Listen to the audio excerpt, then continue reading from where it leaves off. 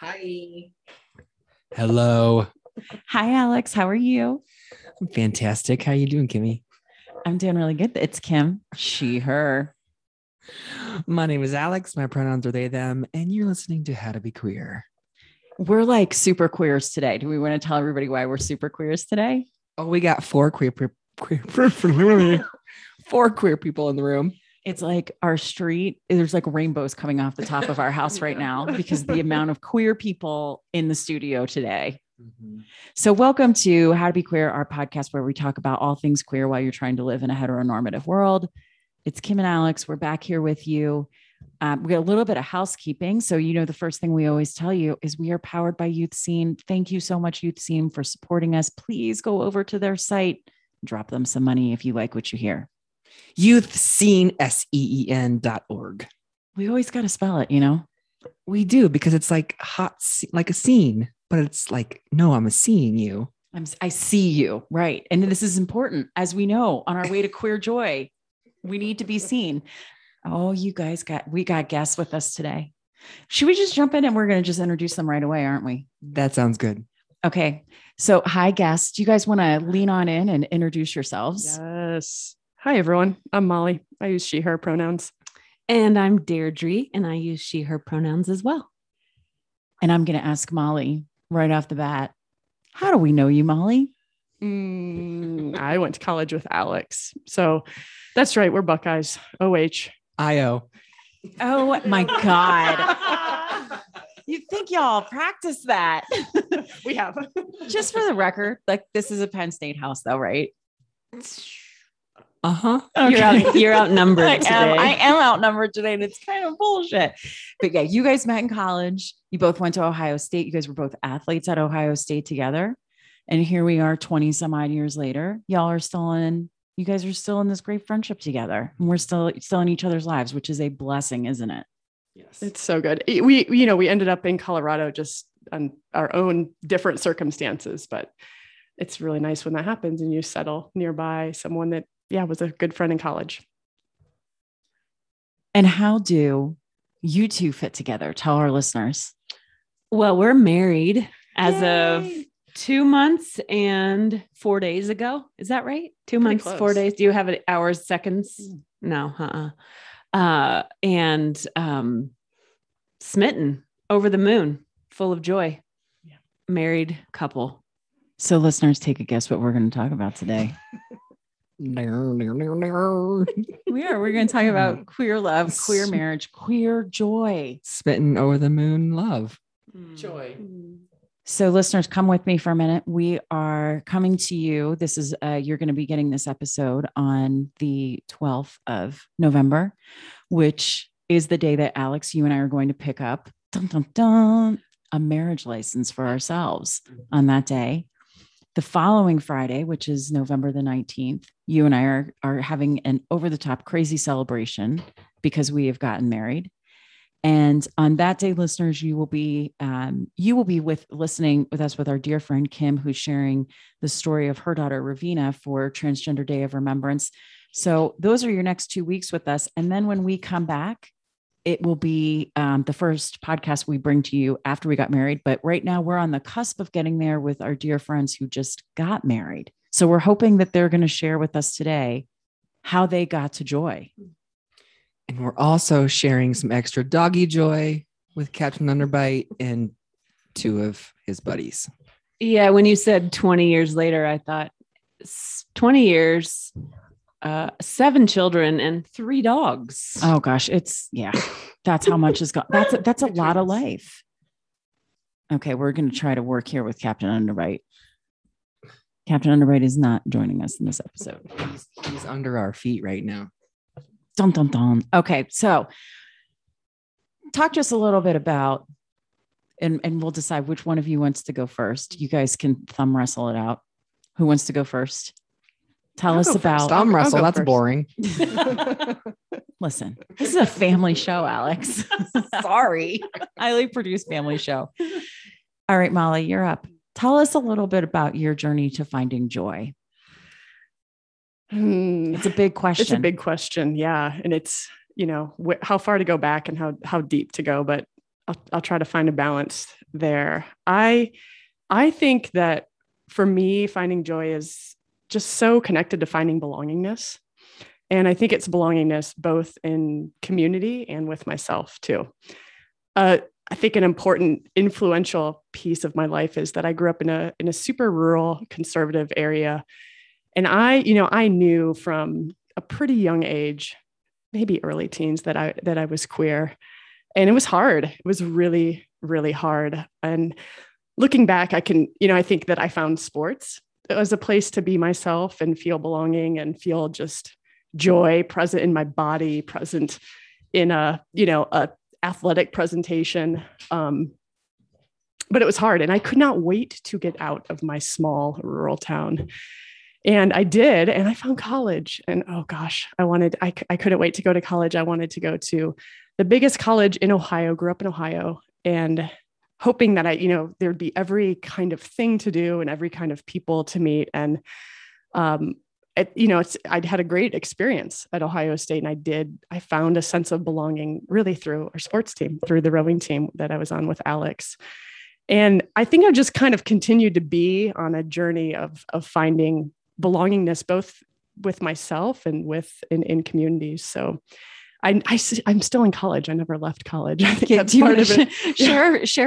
Share with our listeners what you do. I teach. I teach public health. I'm an epidemiologist. So life has been really boring for you. Right? Yeah. It's kind of a fun time to be alive if you're at an epidemic. I don't know if fun is the right word. Sometimes it's fun, but yeah, it's not boring. That's for sure. Mm-hmm. So goodness, joy. But I'm 42 years old and we just got married. So thinking back to my teenage self, I didn't think that this would be where I find myself. And at 42, married to someone who I love deeply. We're super connected. We have children that we co-parent and kind of have all the things. So yeah. So I'm going to prod you a little to talk about this because it's something you've shared with us. But when you say that you didn't really think that you would be married, tell us more. What made you think that, kind of going through before you got 42? Yeah. I mean, growing up in the 80s and 90s, that wasn't an option. It was not possible legally to get married in this country. And I remember, a big piece of coming out to my parents, and they were great. I didn't come out to my parents. I think I was around 20 years old and I was at Ohio State. But I remember my parents both being just they felt sad that I would never be married.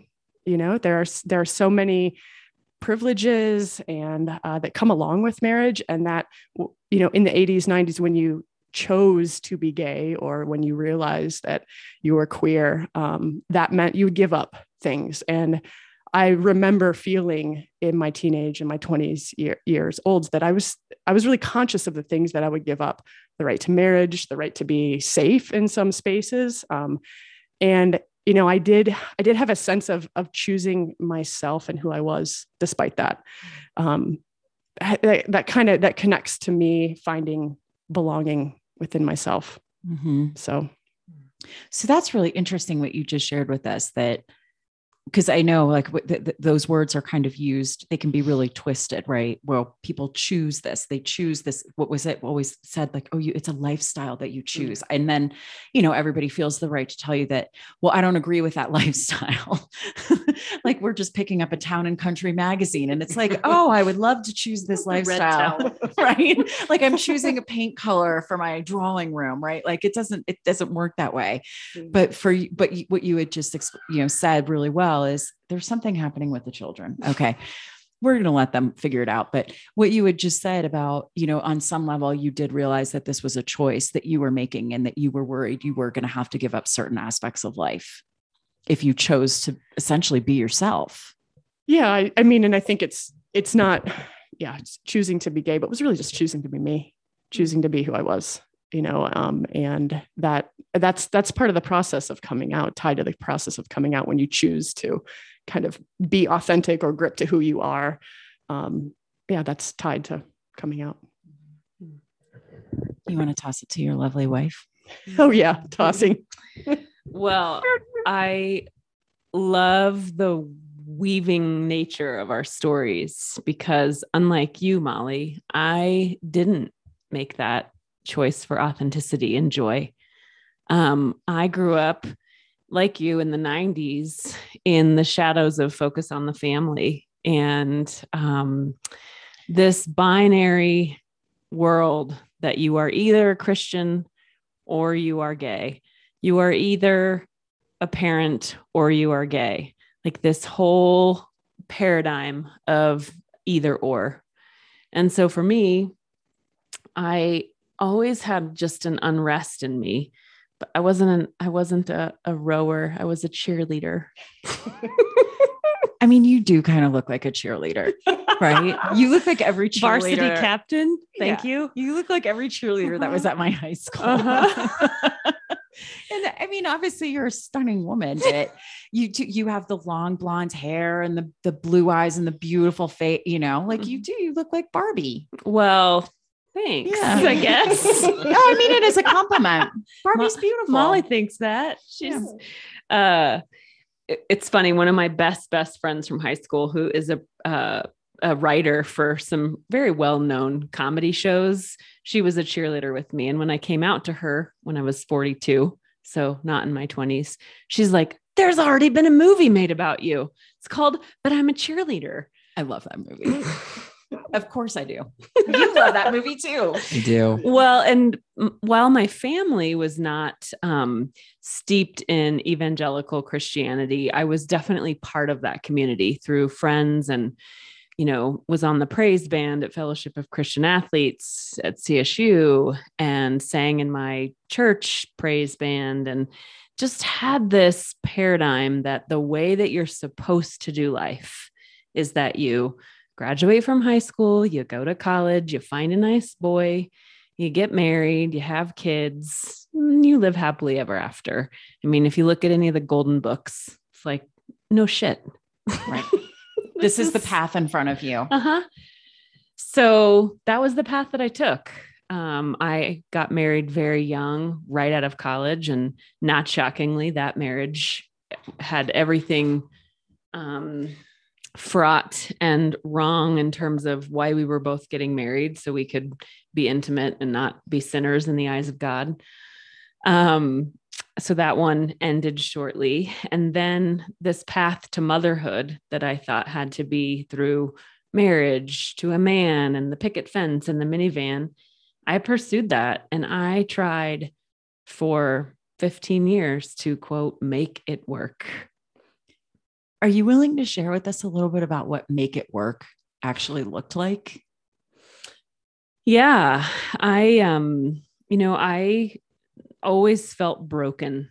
There was just always something that was, I don't even like using the term wrong with me, but this unsettled feeling of, and the best way to describe it is it's like a hybrid of like wanting to climb the walls all the time and just not feeling like, and Molly, your word of belonging, like you don't even belong to yourself.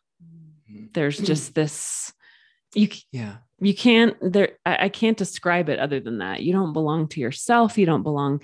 And what was interesting for me is that the way that I coped with this is I focused on the outermost rings of change in my community, fighting for food justice, fighting for equity, fighting for all these things while ignoring the fact that I didn't belong to myself. So I started to go to some doctors to be like, what's wrong with me? Like I have zero desire for intimacy. I'm broken. I've had 3 kids. I had enough to conceive 3 children. And I think that my drive was all rooted in that pursuit of motherhood, which I have a question about that. Mm-hmm. Okay. So the drive for motherhood and having that tied to, because growing up in a religious institution, I was very much taught too, that the only reasons you would have sex was for the purposes of procreation. So once you conceived, so you had enough drive to be like, yep, conceived the 3 kids. Do you feel like the religious umbrella you sort of grew under was kind of pointing your mind in that direction? I think subconsciously, yeah, absolutely. You know, I mean, I spent early formative years in the Catholic Church and then shifted to the evangelical community. And so there was just always this cloud of sin and dirty, and it's only meant for procreation. It's only in the context of man and woman. It's to be done in marriage. So there always was this. And I think looking back that I know it impacted that for me. Yeah, it's almost like it gets to the point where you don't even know why you're choosing what you're choosing. You're just choosing. Mm-hmm. Yeah, one foot in front of the other. Yeah, like it is. This is what it is. So I, I went to 4 different healthcare providers to talk about this, and I had everything from suggestions and treatment plans that included testosterone therapy. One provider who told me I just needed to drink more wine. And I was like, I have a family history of addiction. I'm not sure that that's really wise counsel. Oh my gosh. Oh my gosh. So basically they told you to get drunk so that you'd want to have sex? Yeah, pretty much. Mm-hmm. Like, you should drink more wine. Did it come with like a side date of Pornhub too? Like, I mean, right? Like that was their advice? Yeah. Okay. Yeah. So I went, it was prescribed sex therapy, and even in sex therapy, with someone with a, doctorate level degree, never asked me, because they see this cheerleader with the dangly earrings and the makeup and the blonde hair. And they have this perception of what does gay look like. And I'm not it, that it never came up. The religious piece came up, but no one ever said, do you think maybe you're attracted to women? And so I just put one foot in front of the other, kept going through life, not belonging to myself, and even taking hormone therapy. Yeah. They gave you testosterone thinking that was going to be a magic shot. Yeah. I remember, and I still remember that I did it on Sundays in the evening, like end of the week or beginning of the week, however you want to look at it. And I remember being up in my bathroom, weeping, like putting this shot in my leg, thinking this will fix me. This will make me be able to be what I'm supposed to be. And it didn't. It just made me really sad. So it wasn't until, I don't remember a defining moment per se, where I was like, I don't think I'm broken. I don't think I'm broken. I mean, had you, and I'm sorry that I don't actually know this, but had you identified for yourself that you were queer before that? Or were you still dancing around like, it might not be that I'm just broken? Or did you know that, okay, I am queer? What's really interesting looking back, so much of my ahas are hindsight, because I remember, and my former husband talked about this when I did come out to him. I was always looking at the choice of a church, like my paradigm for where we would hang out and where we would worship, and where it was always in this motherhood vein of like, well, I think, what if one of my kids is gay? I don't want to go to a church where they hear that that's a sin. And so I always had this, but I do remember one of my dear friends from high school who he didn't ever come out, but he was part of a very religious, very, very religious community, died by suicide. And I remember we were going to a Methodist church, and they had a suicide awareness for the queer community, a whole sermon. God bless those Methodists. Yeah. And I wept, like this deep, for somebody that I hadn't seen in 20 years, but just thinking about him was why I thought I was weeping. And in hindsight, I think I know now that it was so personal for me. So, okay. Yeah. I'm going to pause on that and take it in, because I know you've had moments too where you would find yourself weeping. I know I had moments where I would find myself weeping. I know a lot of women actually that have found themselves in situations of weeping, whether they're queer or not, but we talked about this a little bit before, but the choices that we were always given that seemed like an or, not an and, which you've also experienced, the, you know, thinking that so many of your choices were going to be an or, that you couldn't be multiple things all at the same time. But the weeping and that deep recognition of, you know, gosh, it's so sad to think that this happened to your friend, but it was connecting for you on some deeper level. It was just whether or not you were going to really look at it. Mm-hmm. Yeah. Yeah. I was just thinking about, gosh, just made me think about all the times I remember like screaming at the top of my lungs in the shower, like crying, and then like even like going for drives and crying, and like, because there was so much in me now looking back, hindsight, like you're saying, like it was like my skin couldn't contain it. And it was just like, and you just have to like put it. So I'm like, oh, I can go scream in my shower or like cry in my car where no one will be like, you're crazy, because I definitely lived in a place where with a person that was like, you're crazy. You're not crazy. And I'm not fucking crazy. No, you're just queer. I'm just gay as hell. And all the other things. Yeah, you're just gay. You're just super gay.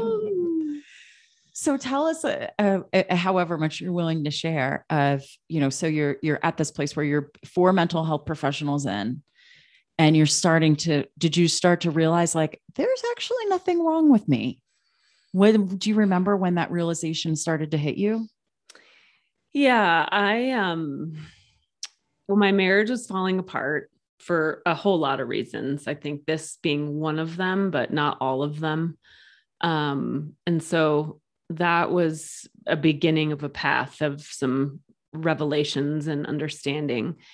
I went on a trip, a vacation with my mom, and I met a woman who had gone through this exact same story of having been married to a man. And as I talked to her, it was this, oh my gosh. Did you need the testosterone shot? I was like, oh gosh, this is, wow. Maybe I'm not broken. Maybe I'm just gay.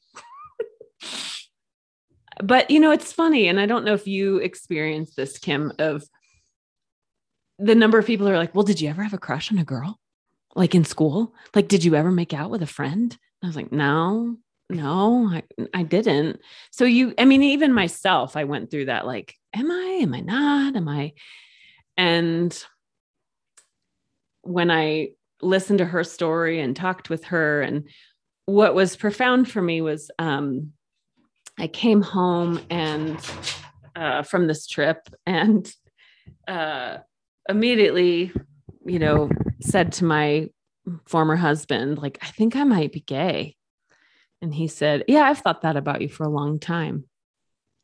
And then one of my closest friends said the same, like my best friend from 5th grade, who was part of the reason that I was involved in evangelical Christianity. Before I told her, she's like, I need to ask you a question. Are you struggling with same-sex attraction? Which is, and I was like, how did you know? So like other people saw this. Yeah. And even my 20-year-old daughter, 20 years old now, she was 15 when this all started, said, oh yeah, Mom, I saw this coming. Interesting. Yeah. Was anyone going to tell me? Yeah. Was anyone going to tell me? I mean, I said that to my ex, like, were you ever going to say something? It's fascinating. Like, you know, I've had people say the same thing to me too, right? Like, you didn't tell me, but my parents have said they knew from the time I was like a really young kid, they knew. And this is like whenever we have my parents on, and just listeners, keep in mind, my parents and I have healed from this. So when I say it, it's going to sound really harsh, but there's been a lot of healing around this. But they both, my dad especially, was like, oh, I can look back. And when you were even like a really young kid, I knew. And he's like, and I just didn't want that for you. So I don't know if they purposely thought that was worse, like if that's what brought up a lot of the homophobia around where I lived, because they just didn't want me to be gay. So I'm like, oh, so even before I knew what gay was, I was living in a house with people that did, obviously. and they were purposefully afraid of it and steering me away from it, probably unconsciously. But when people, because I don't think you have to have experiences with anyone to know if you're gay or not. Like that wasn't what it was like for me. I knew I was gay before I ever had an experience with another human being. And the way that I knew, aside from the fact I've told people this, like, pay attention to your dreams, right? Because things have a tendency to come up in your subconscious. But the first time I was around a person who was telling me about how gay they were, it was like my body lit on fire. That's the only way I can describe it. And I'm like, and I would have other friends that would tell me, you know, where they were having sex with their boyfriends. And I was like, do I have to listen to this? I remember a friend of mine saying too, like, I kissed a girl and I'm like, you did? You're so lucky. Can you just keep talking about it? What happened then? What happened then? What happened then? Where like my other friends would be like, oh yeah, I had sex with this guy. And I'm like, oh God, why? Yeah. So that's before I ever had any experiences with anyone. This was like probably my late teens, early 20s. So did I know I was gay? Well, yeah, that was a sure sign that something was going on. Mm-hmm, for sure.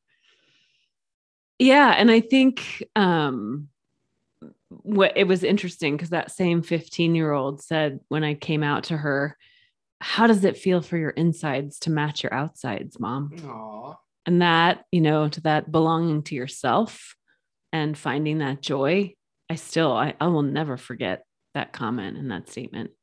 So how does it feel? I'm like back to those evangelical roots. I've got the joy, joy, joy, joy down in my heart. Oh, boy. Couldn't help it.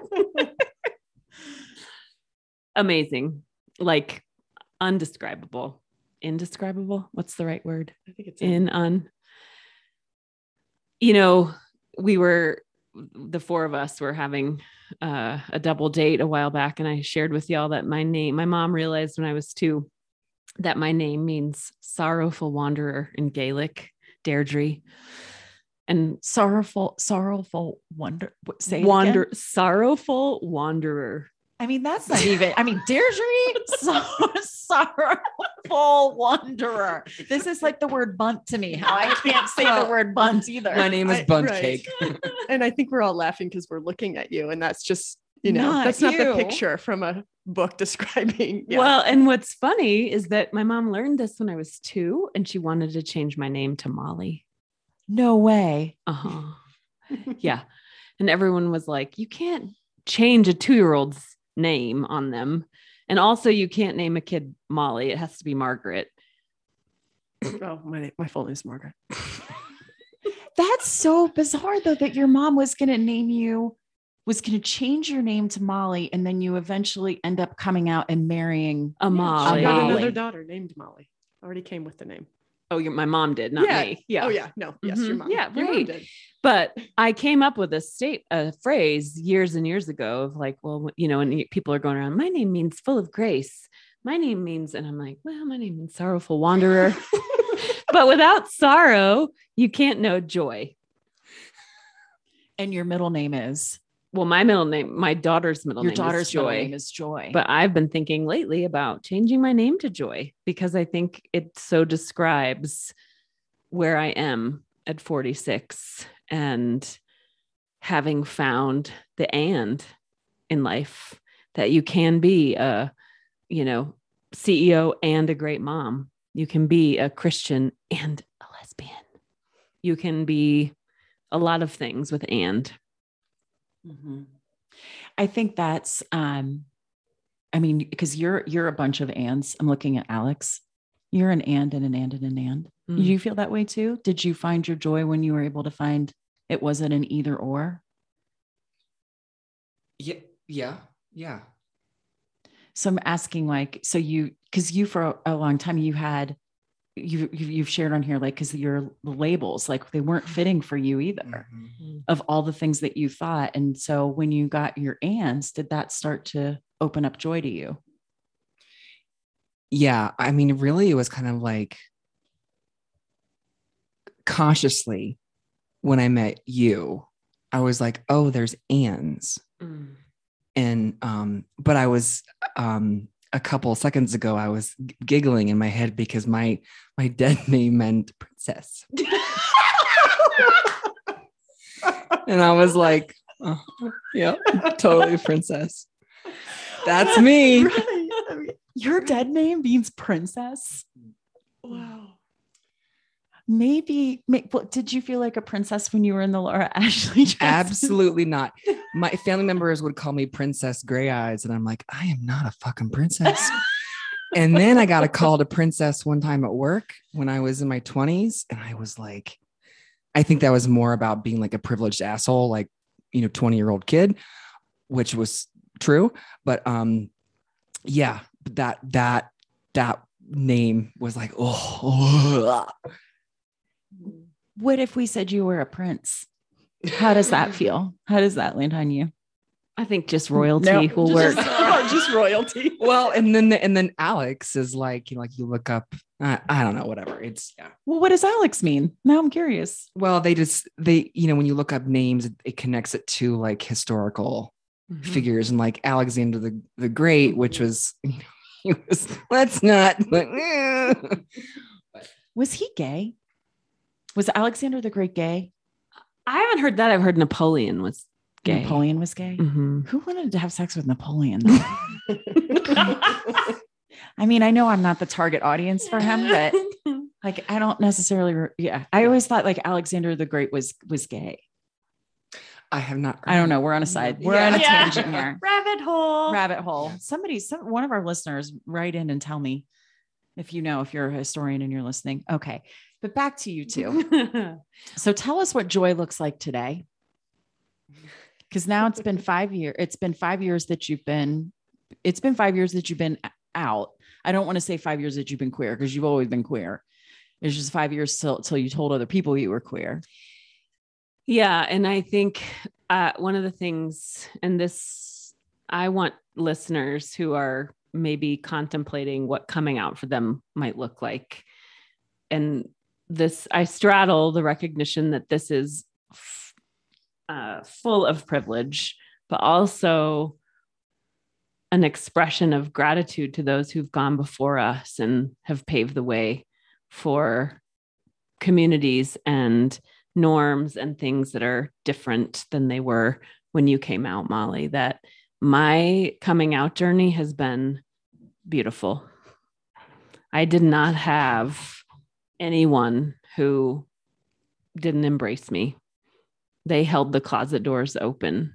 And so I think for any listener who's wondering what it might be like, here's one person, and it's only one, who, even coming from an evangelical / Catholic / I remember coming back from that trip and sitting, I was the PTA president. I drove a Honda Odyssey. Y'all have already clarified I look like a cheerleader. Like, I am that Costco mom. And I remember sitting at the neighborhood pool where I was like a little bit of a, node of all the other moms who would come and, hey, what should we do when our kid is sick? And going, how am I going to do this? How am I? And I was like, nobody gives a shit. Nobody cares about your little story. And that was very liberating of like, you're not that important. And in the end, everybody was like, good for you, like, way to be. And I think it's been beautiful to see, other little blonde girls with long ponytails look at me like, oh, okay. Like, gay doesn't have an image anymore. And that's something I think that's, or like image isn't the right word, but there isn't this stereotypical viewpoint of what gay looks like. And I like being part of that. I don't know that my experience has been the same. I had a lot of doors opened, and then I had a lot of doors close. And that's okay. It just tells me a lot about the people that close those doors, where they're at. And it's not so much about me. Mm-hmm. And so that feeling of liberation, like when you're describing, like sitting at your neighborhood pool and you're like, yeah, nobody actually really does give a shit. And the people that do give a shit enough to close a door, it tells me everything I need to know about them. Mm-hmm. And I can walk away from that and not really feel a whole lot other than, I guess I kind of feel some sympathy. Like I feel some empathy for them. I really do. It kind of, I think what I have just found in general, this isn't just about being queer, but people that end up being happy for me are people that are also really happy with themselves. Mm-hmm. Mm-hmm. So, and maybe because it took me so long to come out that I've weeded all of those folks out of my life. Maybe, I don't know. Like, but you've had some experience with this too. Yeah. I was thinking about that, back to that with the and like it's a door. Cause like all those things, like being a professional and a parent and for me, like I knew I was gay, but then there was that something else, which was my gender. And I think those ands become, yes, I can be non-binary and transgender and a parent. And so they became doors. I know I'm kind of like going backwards, but I wanted to mention that. And then you also did have experiences with people that once you were able to have the language to tell people who you were, you had a lot of doors opened and a lot of support, but you did have some folks that really struggled. Yeah. I still process it. Like, every day I think I've wrapped my head around that, you don't process a friendship or a relationship. Like if you're still processing it, the pain is still there, and it's your responsibility to maybe like dig into like and change the narrative around it. But I think for me, in my experience, like sharing who I am, and then also, having a kid in, so like that closed, it felt like a lot of doors all at the same time. And then also, of course, a lot of doors, it makes you go in other directions that are full of joy. Mm-hmm. Yeah. And yeah. No, finish your sentence. Well, and no, yeah, go ahead. Well, and I hate when you do that to me because I'm like, I need to know all the things. It's because it's a story. It's rooted in around our kid, and it still fucking hurts like hell. A doctor of psychology, like a school psychologist, who said, well, maybe she's been abused, sexually abused, and that's why she's trans. And it still hurts. I'm like, you're not a friend, not a friend at all. And you're calling yourself, like, I guess yeah. It hit in a very low spot. Yeah. Cause it's your kid, right? Like it's this person you created and came out of your body. And then someone's basically like, unknowingly thinking that they know best because they have a PhD in front of their name, that they're an expert, and that like there's no words. Like I think it goes back to like, even when you were talking about having been with 4 mental health professionals and nobody thought to say to you, hey, maybe it's, who you're doing things with. Yeah. 3 of those were actually physicians, MDs, not even mental health. Like one was a therapist, but 3 were doctors or were.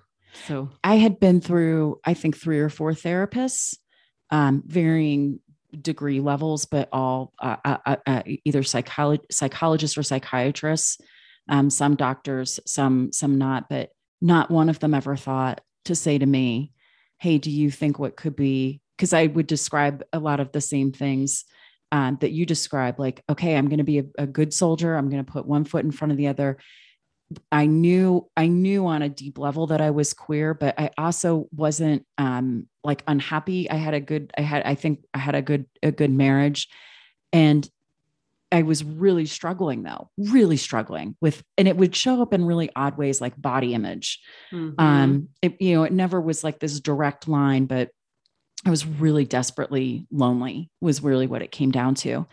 And would talk about this and was hiding kind of the queerness from the therapist a little bit. And it was the same thing. It was like, well, maybe you should make, a menu for sex. That was one of the things that I got, was make a date for sex and make a menu of the things that you would like to put on your menu that you would like to do. And I look back on it and I'm like, oh my God, they just didn't get it. They just didn't get that. And I think it says that there's still a lot of bias that people think that queerness is a choice. It's not actually who you are, that you can just turn it on or off, that you're choosing this. So, hey, you're not going to get everything that you want because it's a choice. And I just kind of want to like shake those therapists and be like, this is not a fucking choice. This is who all of us are. Yeah. This idea of choice makes me want to tell a rowing story.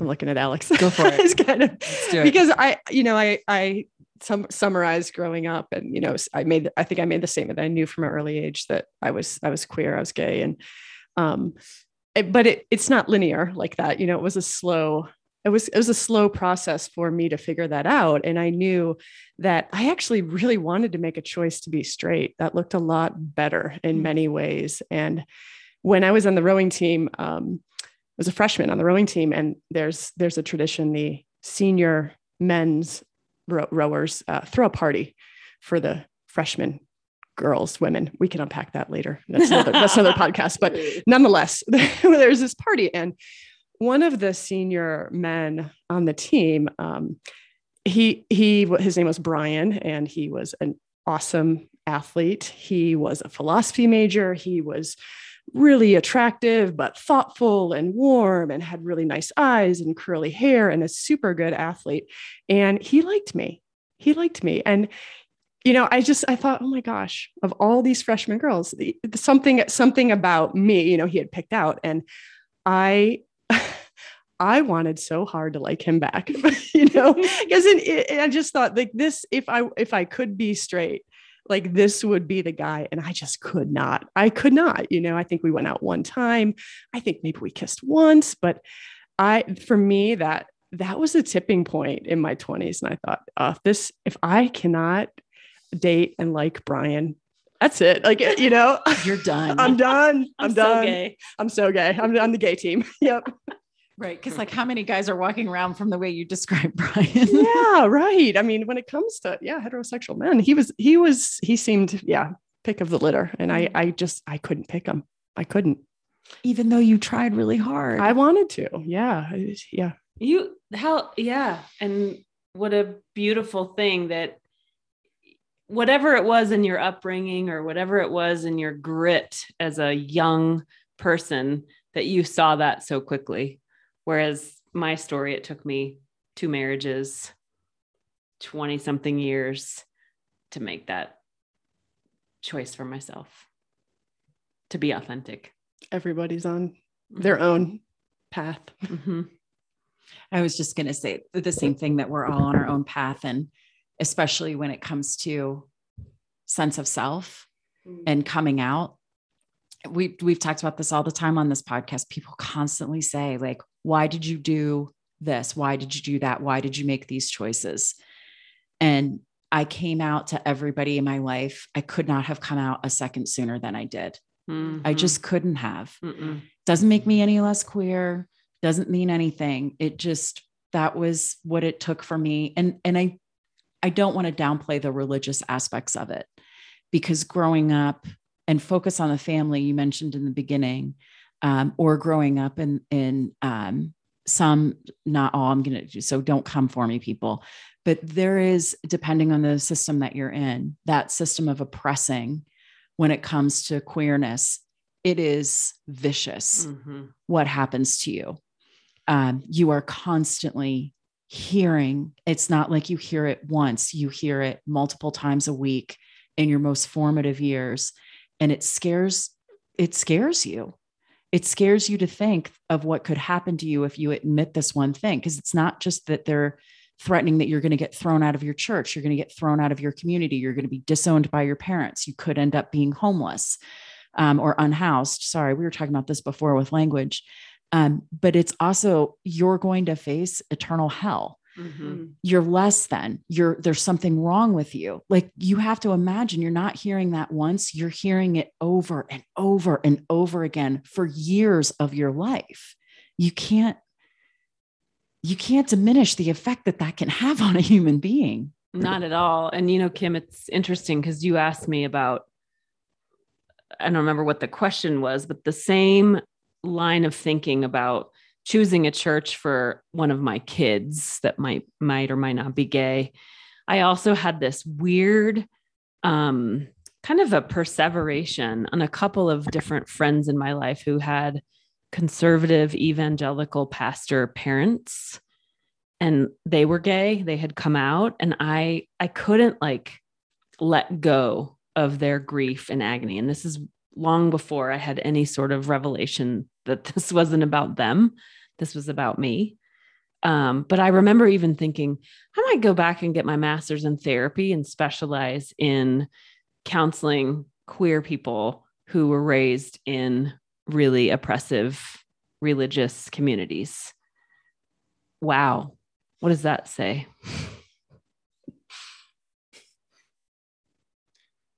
Oh, I was just going to say, I feel like that was you trying to heal yourself. Exactly. Like I've had this third person view of the world. Not so much. Yeah. Do you ever on Facebook, you like the memories? Mm-hmm. And so, I've read memories that will pop up from 10 years ago, 8 years ago. And I am pro trans rights, gay rights, marriage rights, all these things. And we speak our truth in plain sight and also aren't able to see it about ourselves. Mm-hmm. I really resonate with that too, because I remember getting into knockout fights with my family about gay rights. Mm-hmm. And I remember distinctly having especially a lot of conversations around, well, it's a civil union. Why can't we just do a civil union? And I remember going rounds and rounds and rounds fighting about it. I really don't like when people would say that. It's not the same. But I think, it was partly, obviously, I'm trying to heal my own self. And also I just wanted that for not even so much if I had kids, but it says something so much about us that we were willing to fight for something for someone else, but we weren't ready to fight for it ourselves. Mm-hmm. And that's where some of those ors and ands come in for me, that I was so conditioned to think that my life was going to have to be an or, well, it's not worth fighting it for myself. That choice isn't, that door is shut. It's not open for me. But I want to fight for it to be open for someone else. How little did I value myself that I couldn't see that for a long time? And then one day I did. That may have been when I met you, Alex. Uh-huh. Do you want to talk about what joy today looks like, Molly? You want to talk about the socks on the floor, the laundry, dog slobber, dishes to do, work, Yeah. I mean, take us through it a little bit. You guys have been, well, you actually got married during the pandemic. Yeah. We don't want to jinx you or anything, but when you're signing your marriage certificate, that was us on March 13th of 2020, going down, just doing the little signing of the document before our fun celebration. And the next day the world goes into lockdown. Uh-huh. I mean, not a bad way to spend your first days of wedded bliss together. Yeah. No. And then a year of, I guess, so some other friends have said, oh my gosh, in our first year of marriage, after signing that paperwork, we experienced a lot of years because we were together every day, 24/7. With big jobs that were really connected to the pandemic. Yeah. Working a lot. Yeah. So talk to us about the celebration that you guys do eventually have, right? It was 2 months ago. I just because this is for totally selfish reasons, because we're about to have a giant celebration. So can you guys reflect for us just a little bit on what was the idea going into it that you wanted to have a celebration, and what was the day like? What did joy show up for as you during that day? Yeah, I think it was mostly my vision. I think I loved our day so hard. I still do. I mean, it is, when I think about it, it is just a rush of joy and bliss to my head and my heart. Psycho dogs, just ignore them. Keep going, said, Molly. We're getting to the crux of the joy of the moment. They want in the room to hear. If our listeners could see our house, it should be a TV show. It should be a TV show. Somebody call Netflix for us, because while Molly's about to talk about joy, the dog is like scratching at the door, and then you see like a random child run up, grab a dog, and sprint the other way with it.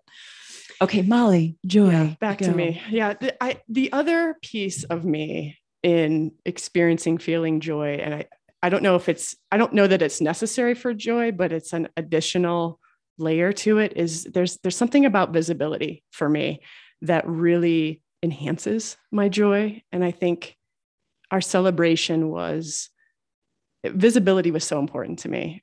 It was important for me, who I am now as a 42-year-old. And I just kept thinking of my teenage self, who couldn't even envision this beautiful life, this wife, this community that I was surrounded with. It was beautiful. So the visibility was really important. And that enhanced the joy of it. We had a nice ceremony in a backyard. There were food trucks. There were my friends from college. Our families were there. The kids were there. It was perfect. It was perfect. And for me, that day was about a gift to you, because truth be told, after a pandemic and a lot of baked goods from this woman, the last thing I wanted to do was put on a snug fitting dress on this 46-year-old cheerleader body. Oh my gosh. But no, in all seriousness, I have never loved another human being so hard that I would have wrapped myself in aluminum foil if it was part of the vision that she had for this day and what it meant to her, and for that community and that visibility and the freedom that you said in your vows of today is about, love, and marriage is about love and freedom. And that's profound for me, because I didn't ever think that I would feel this way. I never thought I would feel so connected, so attached, so willing to go anywhere, do anything, wear anything for somebody I cared so deeply for. And so that's what the day was for me. I mean, the food trucks were fun too. Yeah. They were really good. There were pizza, there were tacos. Yeah. Uh-huh. Yeah. It makes me think how the overlapping of like visibility to vulnerability to joy. And so like, I don't think I truly had joy at that soul sense, because I couldn't see myself. And then being vulnerable, that's part of acknowledging our joy. And so like, we were talking last couple of days ago about, wants and needs. And like, I need to hear your needs. Like, I need to hear your wants. I want to hear. So it's like we don't, there's a constant overlap in what this all looks like and feels like, because then like love, like I think as a little kid, you're like, I want to fall in love and I want to get married. And you don't know what it's going to feel like until you actually feel it. Mm-hmm. And you're like, oh, this is what it feels like. Mm-hmm. And we try with mere words to be like, well, maybe it would be like this. Yeah, I resonate with it. Is the word freedom. I think it's a multi-layered word for me, right? Because it's the freedom to marry the person that I want to marry. It's my right to marry the person that I want to marry. which is important to me. And Deirdre, you said it really well before, like it's the acknowledgement of the people that came before us that we're able to stand here and say that. It's the acknowledgement that it's still also always under threat. Justice Sotomayor broke it down the other day of like why we can't ever get too comfortable that this is going to come, as much as people will say, oh, no, you guys are safe. You guys are safe. That is not actually true. If anybody's interested, you can look up what Justice Sotomayor said the other day about it. So it's the freedom to, this is my right to do this. And I fully intend on exercising my rights just like everybody else does. It's the freedom that I'm going to do this in the full acknowledgement and standing there of who I am and not hiding it from anyone. And that is, to me, what leads to the vulnerability, which I have to always work on, because I feel like I was so conditioned not to be vulnerable. And also in previous parts of my life, if I was vulnerable, what the fuck was going to come out? Right. So I've said it so many times on this podcast that the closet sometimes feels more familiar to me than being out. And I consciously have to work against it. And when I do it well, I experience over the top joy to where I almost can't contain it in my body. And I become a walking, like you would say, like mess, but I'm not a mess. I'm just actually really feeling. It just makes me look like a mess because I cry and I laugh and I'm like screaming and jumping up and down and dancing. And that's how joy shows up for me. Yeah. My kids' dad, my former husband, the kids said something to him that he relayed to me about crying all the time. When they said, oh, mom, we were doing something and, oh, mom was crying. And he's like, your mom? Because that was not me in my previous. You held it all tight, right? Held it all tight. And they said, yeah, mom cries all the time now. Not because she's sad. And he said that to me, like, what a statement to where you've come and how you can live outside of yourself, of just putting it all out there. And it's very vulnerable. Yeah. I think joy is like just feeling, period. Like allowing yourself to finally feel. That's what I'm finding, right? Something I did not allow myself to do for a really long time. And I still have to consciously work at. Yeah. But that's okay. And then sharing it, like we can all feel, but then you like having that place to share it with someone or people or yeah. Well, I love being around people that are talking and thinking about this every day too. Before we wrap, is there any advice that you guys would give us, knowing that the next time you see us, it's going to be actually at our celebration? Any last words of advice?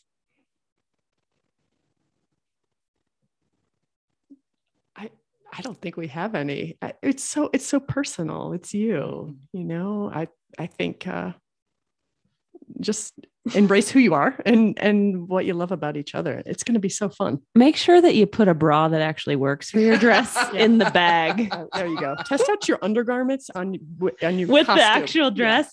Yeah. You know what? That actually, this wraps into the joy. We had the best weekend of our wedding, and it wasn't about that moment. It wasn't about all of the perfect things of, did we get the play lace just right? Did we have the flowers positioned just so? We took our closest friends that all flew in, Molly's rowing buddies, my best friends from childhood. And we went out for a sushi lunch the day of our wedding. And we were having such a good time just being with people who we love, who've known us our whole lives, that the photographer texted us because she was at the hotel. We weren't there. We weren't dressed. We weren't showered. And we were like, oh, well. And she said, you're the most relaxed brides I've ever experienced. She liked it, but it was a little. And those are the moments that, when you're in this space of life, you're like, okay, fine. And I literally didn't have the right bra for the dress. So test out your undergarments. That's my advice. Be in the moment. I'm going to be like that whole time and be like, did I test these? Did I test this? Did I test this? Can I dance in this? Can I move in this? Your undergarments are easier. You're wearing a suit. Yeah. I'm not going to test a bra. That's for sure. Thank you guys so much for coming on and sharing. And I always want to acknowledge that I know we have folks out there that listen to us that are trying to determine how to do this.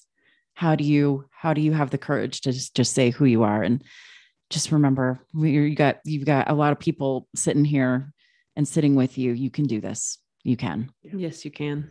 Yeah. And I just I hope for the listeners out there, you can feel, because in this room, like the feeling of like the closeness and intimacy and the joy of like, just I hope that comes across to the listeners, because everyone deserves to feel this.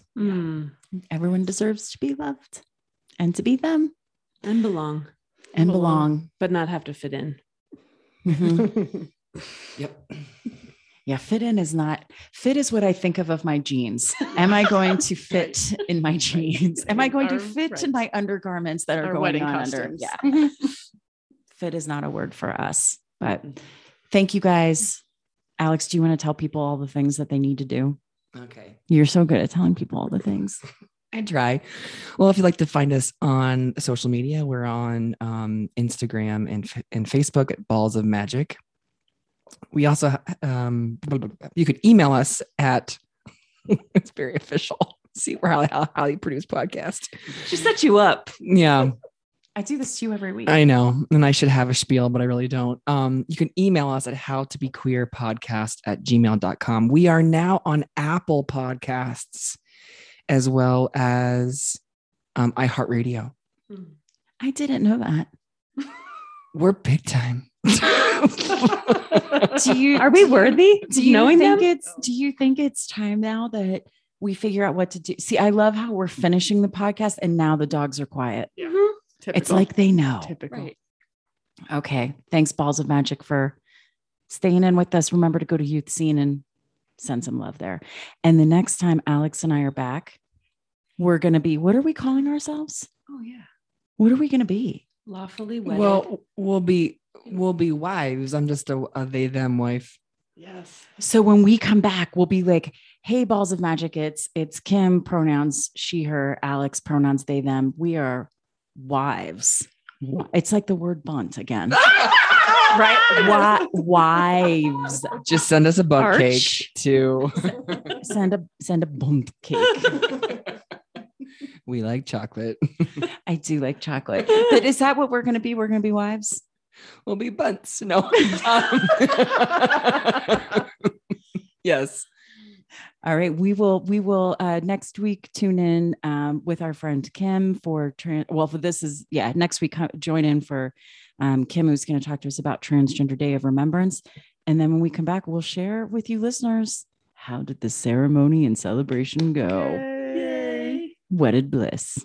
You ready to spend forever with me? It's not like I'm giving you a choice. My gift is Andrea, edit out for us. Okay. Oh, boring. Okay.